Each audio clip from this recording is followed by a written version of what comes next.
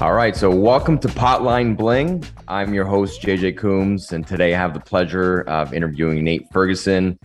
Nate is one of the OGs of the industry. He's the co-founder of Jetty Extracts, and he's also the master extractor. I want to start by thanking you, Nate, for taking the time to join the podcast. So tell me a little bit about Jetty and what you do. Sure. Jetty Extracts was founded in 2013. We're a legacy operator. We've been around California for almost a decade now. And what we primarily do is make extracts.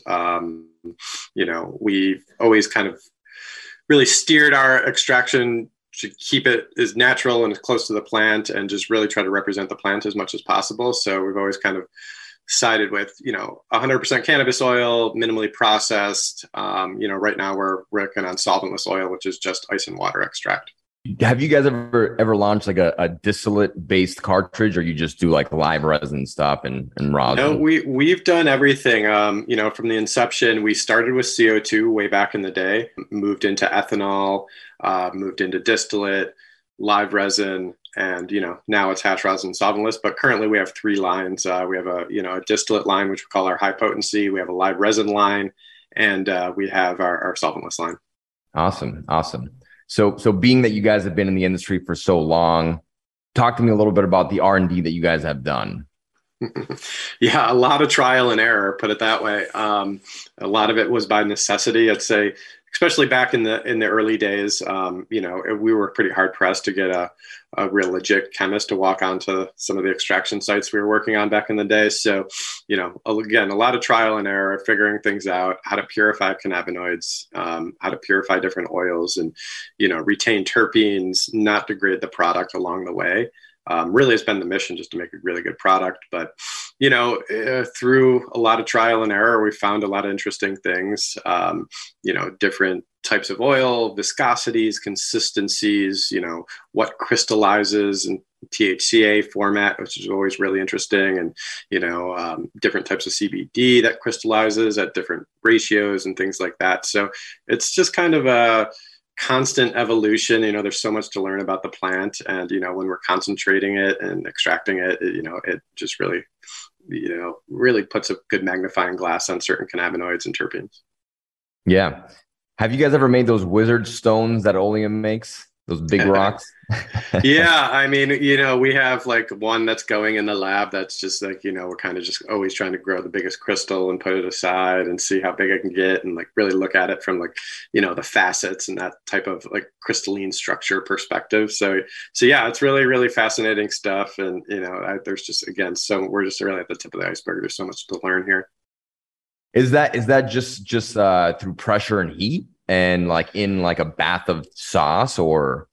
Yeah, I mean, you can do it, there's multiple ways to do it. You can, redilute it in certain solvents, and, that will purify it and kind of speed up the crystallization structure and as far as crystallization goes. But yeah, you can just kind of you think of a diamond under the earth for many years under tons of heat and pressure, and you can do it that way and kind of just slow and low and just grow them really big. You can seed crystals. You can do all sorts of interesting things. I've read on Reddit and a couple other places, there's this debate on, what's better, hydrocarbon extract or hash water sure. Extract. What are your thoughts on that? Oh man, it's an age-old debate. I would say, I love everything, especially if it just tastes good. This is my personal preference. So we do all the lines, and, we believe in them. Certain solvents like hydrocarbon are really good and selective at capturing the things you want, which are the terpenes and the cannabinoids, and leaving a lot of the undesirables behind.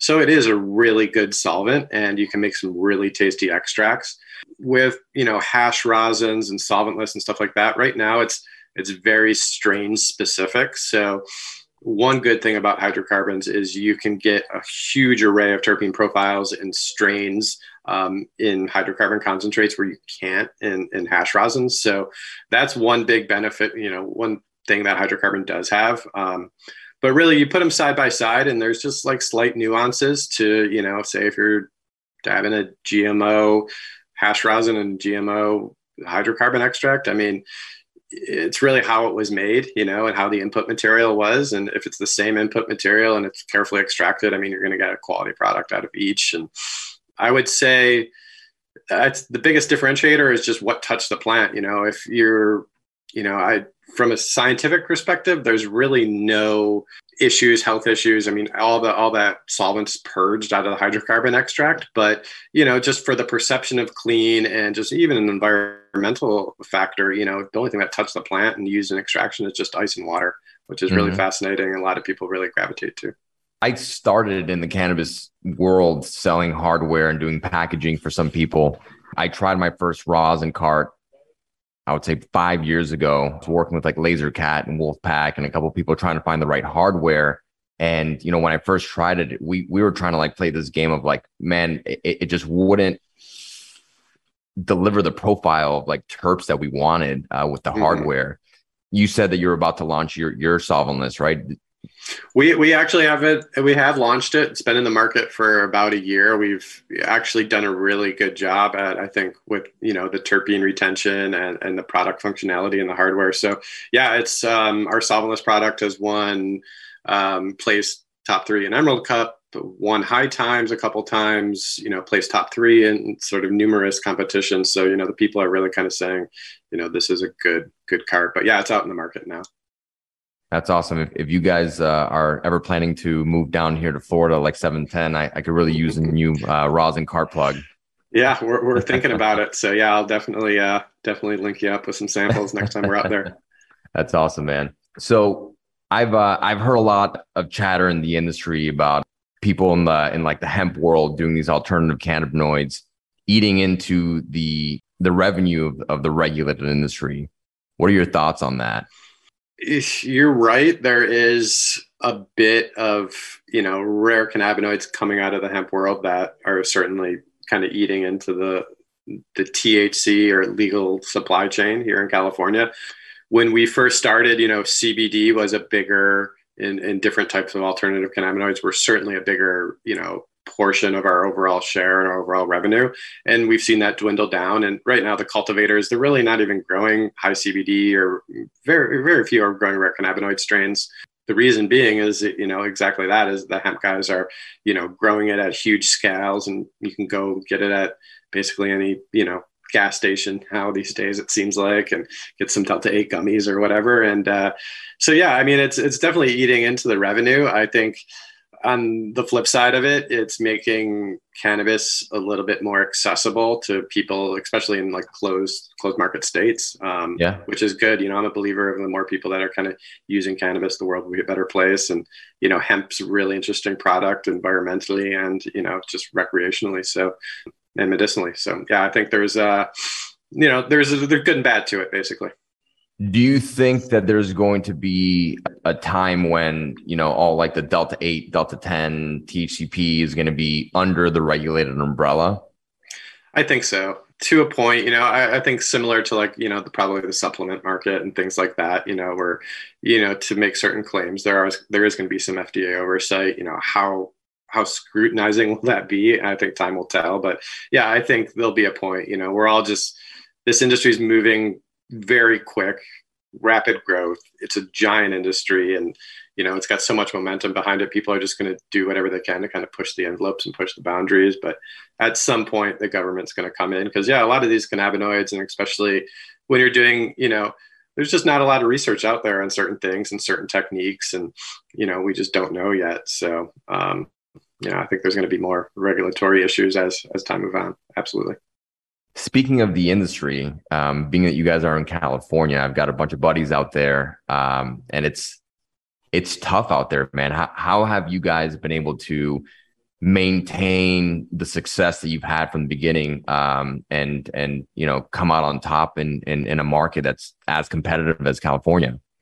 Yeah, it's been tough. Absolutely. I think the one differentiator for Jetty that's really helped us stay afloat is the innovation. You know, like I said, we started with CO2, and then we moved into ethanol and distillate and live resin and different types of live resin under that category, and, you know, played with rosins and hash rosins and ice water extracts. And, you know, we have a lot of things in the R&D pipeline, and that really kind of that innovation and knowing what the consumer wants, what's the bud tender smoking, what are the buyers smoking, what are the influencers smoking, and, what do we want to smoke? And, just always kind of moving towards a better product and not staying complacent in any sort of category, I think has really helped us stay alive. I think survival in the industry is you're winning, if you're surviving, you're winning, at least in California. So yeah, that's really been kind of one of our secret sauces, just kind of always moving and pivoting and, innovating. Yeah. I've myself dabbled in this world and, extracting terps and all that. And, there's some terps that smell amazing. Like I've had a biscotti terp that smells awesome from one of my buddies in California. But I didn't really translate well to the cartridge, or like to like a vape format. Do you guys find yourself running to the same thing and just testing a bunch of stuff to make sure you release the right thing in the market? Sure. I mean, our terpene library and data pool is extensive. We've been testing terpenes in-house for many years, obviously third-party analytics, to really see, what the chromatographs are saying. And not only that, just sensory testing, like, does it taste good? Does it smell good? And at first, especially, when we were doing kind of terpene isolations and things for distillate and with the ethanol processing, like that wasn't a solvent that was that good for preserving terpenes. So we had to figure out ways, and whether it be steam distillation and things like that, anyway, we could get the terpenes off, but they were degrading in the process. Anytime you apply heat to the process, we know that they're going to degrade, and, it compromises the terpenes and they end up tasting and smelling terrible. And, you got to kind of go back to the drawing board and figure out where are the good tasting terpenes, where in the profile, where in the spectrum. And those are the ones you got to go after. So, it's really starts with the input product, of course. If you have a terrible smelling input product, you're not going to be able to manipulate it to a good smelling input product or tasting. But yeah, so, vetting the farmers, working with good farmers that are doing good work and care about preserving their terp profiles to give us good inputs at the beginning. And then for us, in the process, not degrading any part of the terpene profile is really, really important. So you just said that you work with farmers. Do you guys also grow your own product? No, we've been really close, and my background, I've done a couple, bigger indoor grows, bigger outdoor grows, things like that. So I've always been sort of, close to the farming side. Obviously, I have a lot of industry friends that farm at scale and farm just amazing craft cannabis at very small scale that you just really don't see on the market. So I have a good handle on it. So we have a team that works closely with the farmers. We have a genetic library that, a nursery here in California holds for us that are Jetty strains, basically. And then we have really good, supply agreements with certain farms that do good work, organic farming, and they will grow the strains that we want them to grow at certain specs and things like that. So I'm out at the farm maybe right now, I think since planting, like at least every week to every other week, just checking in on the plants, they're growing, looking for deficiencies. I'm no means an expert cultivator, but, just kind of keeping an eye on the babies. Obviously quality in, quality out, right? So you have to, be on top of that and, make sure that's going well. I want to ask you, what got you into extraction? Like, tell me a little bit about that. There's a lot of interesting stories back in the day, but me personally, we had a dispensary in San Diego, 2009, 10, 11, and this is before branded products. This is before any dabbable extracts came out. And what I was seeing at the dispensary was, we had our bubble hash, our water hash, if you will. And, sour diesel full melt was like the best thing you could get back then. And, it'd be 3/4 melt in this kind of average bubble hash. And, then these, like, we call them vendors in California, would start coming in with these different types of oil-based concentrates. And they were amazing. We didn't really have a good way to smoke them. There was no dabbing then at that point. So then the glass blowers kind of come on the scene and start blowing different types of hellstones and glass rigs and swing arms and all these different devices, and just kind of, I watched that whole evolution happen. And what really the glass blower friends were saying was like, man, we're not we're not making like bongs and pipes anymore. Everybody wants these oil rigs, and different types of devices to how to smoke oil. And I watched our concentrate shelf at, the dispensary go from this like little type bubble hash to all of a sudden just more and more share at the dispensary. And like, oh, there's something here. And then somebody came in, the e-cigarette thing just hit, and somebody came in with, I put some cannabis concentrate in this e-cigarette, and it was terrible. It didn't work. It was like cotton wick and tasted like crap. Back in the day. Oh man, it was brutal. But we're like, whoa, like this is really going to be a game changer if somebody figures or cracks the code here, right? So that was sort of like, seeing that happen, and got together with kind of the Jetty founders, and we all kind of shared that vision, like, wow, this is kind of really revolutionary and really interesting. So that's sort of how it all evolved, and Jetty came about through really seeing like the whole evolution of the extract market happen in front of our eyes and being really interested in it. Yeah, I remember that I was out in college. I started a smoke shop, and I remember seeing like the titanium little swing rigs and people torching their concentrates. Yeah, you were like, it's red hot, hit it now. It's red hot. That nail is hot. Like, it's like, go for it. I don't know how many little collapsed lung issues I had back in the day. Oh, man. Taken way too out of dabs. But yeah, it was an interesting time back then, and it was really cool to see. But yeah, then the dispensary, we made a little dab bar in the back and like kind of consumption lounge, and had all the devices, and it was really, really a fun time and really interesting, and just to kind of look back and see where it all came from and where we are now is amazing. Yeah, I remember the first dab that I took, and I feel like everyone has this story. It was one of my boys that had been dabbing for a while, and of course he gave me a monster fucking glob, and it was a terrible experience. But I've evolved from that, and now I dab in some quality stuff. We all have a few experiences like that. Yeah. And it's really nice to understand temperature and combustion rates and things like that.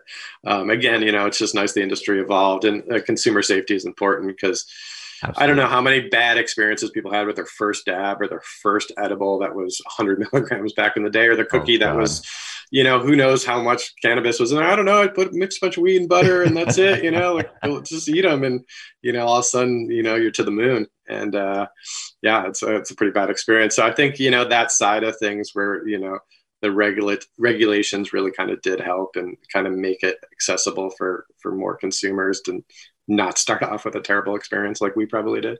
Yep. So if I had to ask you, what would you pick, cold start or hot start for your dabs? Ooh, cold start for sure. I agree. It's the only way, man. It's the only way. It is exciting to see the cannabis industry evolving. I've been in it for about a decade. There's still a lot of work to do, but people do seem to be a little more educated, and, with regulation and more people getting into it, there seems to be, or at least from my end, I hear less stories of, oh, I tried this, 100 milligram edible that I didn't know what was in there. There's a lot more lab tests out there.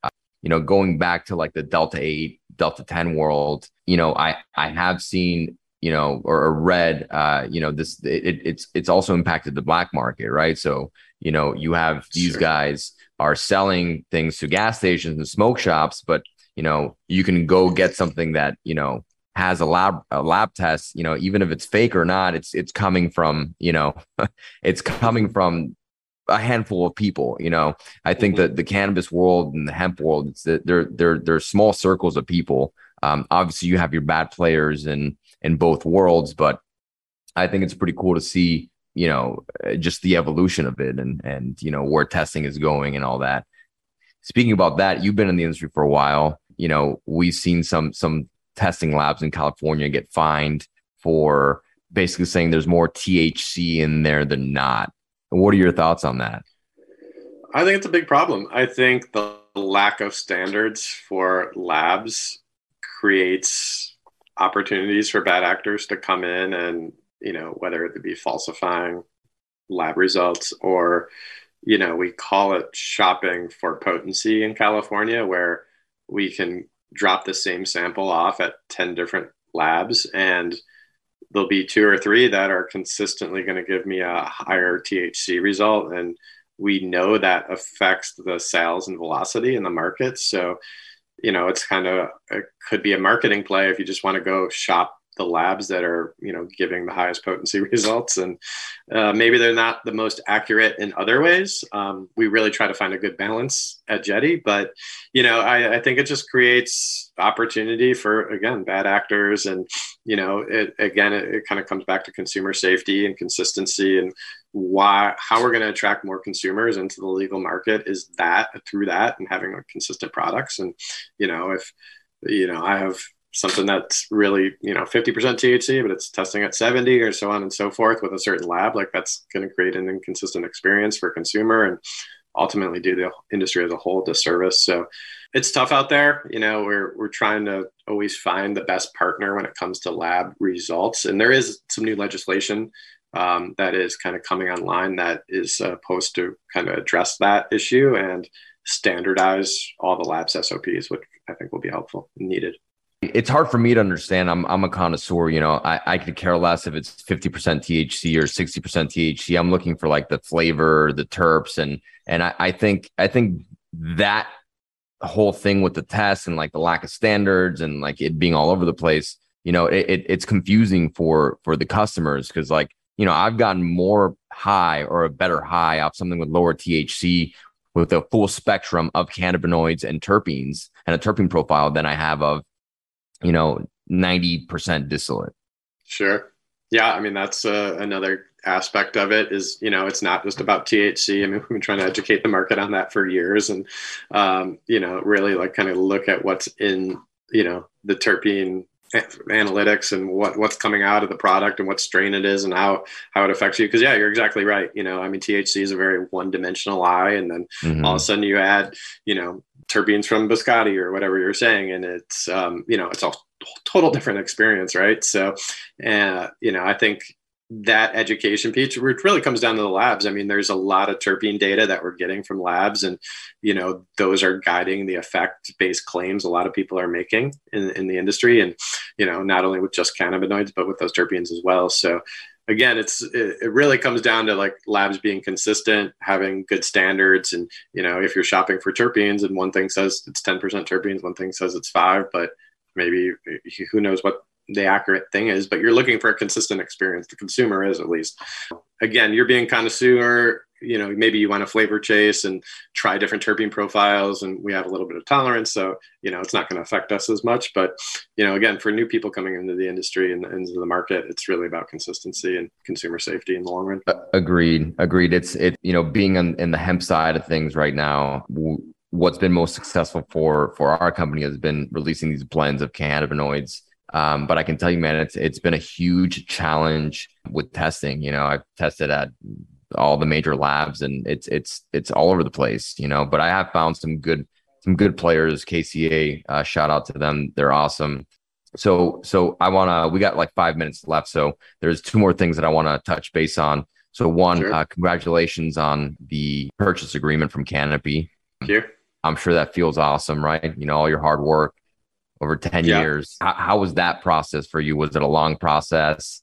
Yeah, it was a long process. It's been happening in the background for many months. And, it's deciding whether it's the right deal for us or not was a big decision. Obviously, we put a lot of blood, sweat, and tears into this company. And, kind of goes back to what I was originally saying is like, I think, the more cannabis we can get out there, the world's a better place. So this deal kind of gave us and the Jetty brand more firepower to go after innovating at a bigger scale, launching into other markets, and, just really the capital firepower they gave us to really kind of build the brand and scale the brand even bigger, I think is going to be a good thing for everybody.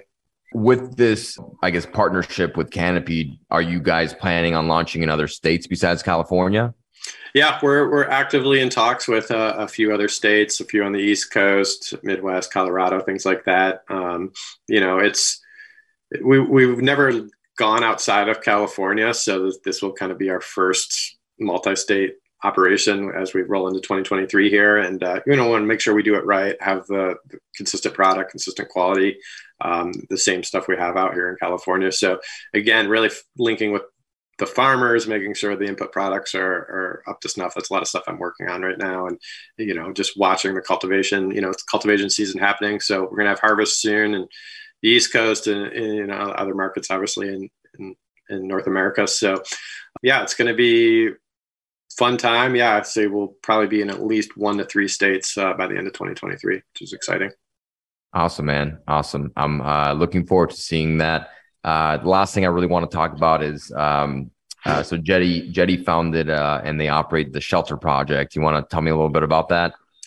Yeah, man. Again, just our ethos is, the more people that have cannabis, and cannabis can help you. Like, we would give it away. We would give it all away if we could. And that's kind of how it started. One of our, founders, good friends had some health issues with cancer, and, it's like, I'll try anything, and that was kind of it. And we wanted to make sure we had a safe, clean product that was, again, 100% cannabis oil that I can give, a cancer patient, my mom, whoever it may be, we just, and the consumer, we just want to make sure we have a safe product at the end of the day. And we always believe in the medicinal side of cannabis. So that sort of evolved into us just giving friends and family, cannabis as medicine to, hey, let's kind of do something around that. So we started the Jetty Shelter Project, which is, basically Jetty giving free cannabis oil to patients with cancer in California, and hopefully scale that into other states as well.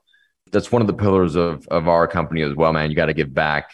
So Nate, I want to thank you again for taking the time to join us on the podcast. If any of the listeners want to check out Jetty products, they're all over California. You could Google them, Jetty Extracts or jettyextracts.com. I want to thank all the listeners for joining us on Potline Bling today. You can find all our episodes on cannabisradio.com. Like, subscribe, rate the show. You can listen to the podcast anywhere that you listen to podcasts, Amazon, Apple, Spotify. We'll talk to you guys next time. Thanks, Nate.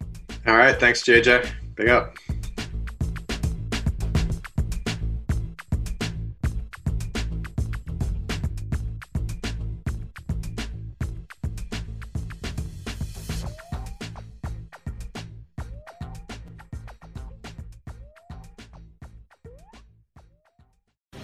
The opinions expressed on this CannabisRadio.com program are those of the guests and hosts and do not necessarily reflect those of the staff and management of CannabisRadio.com.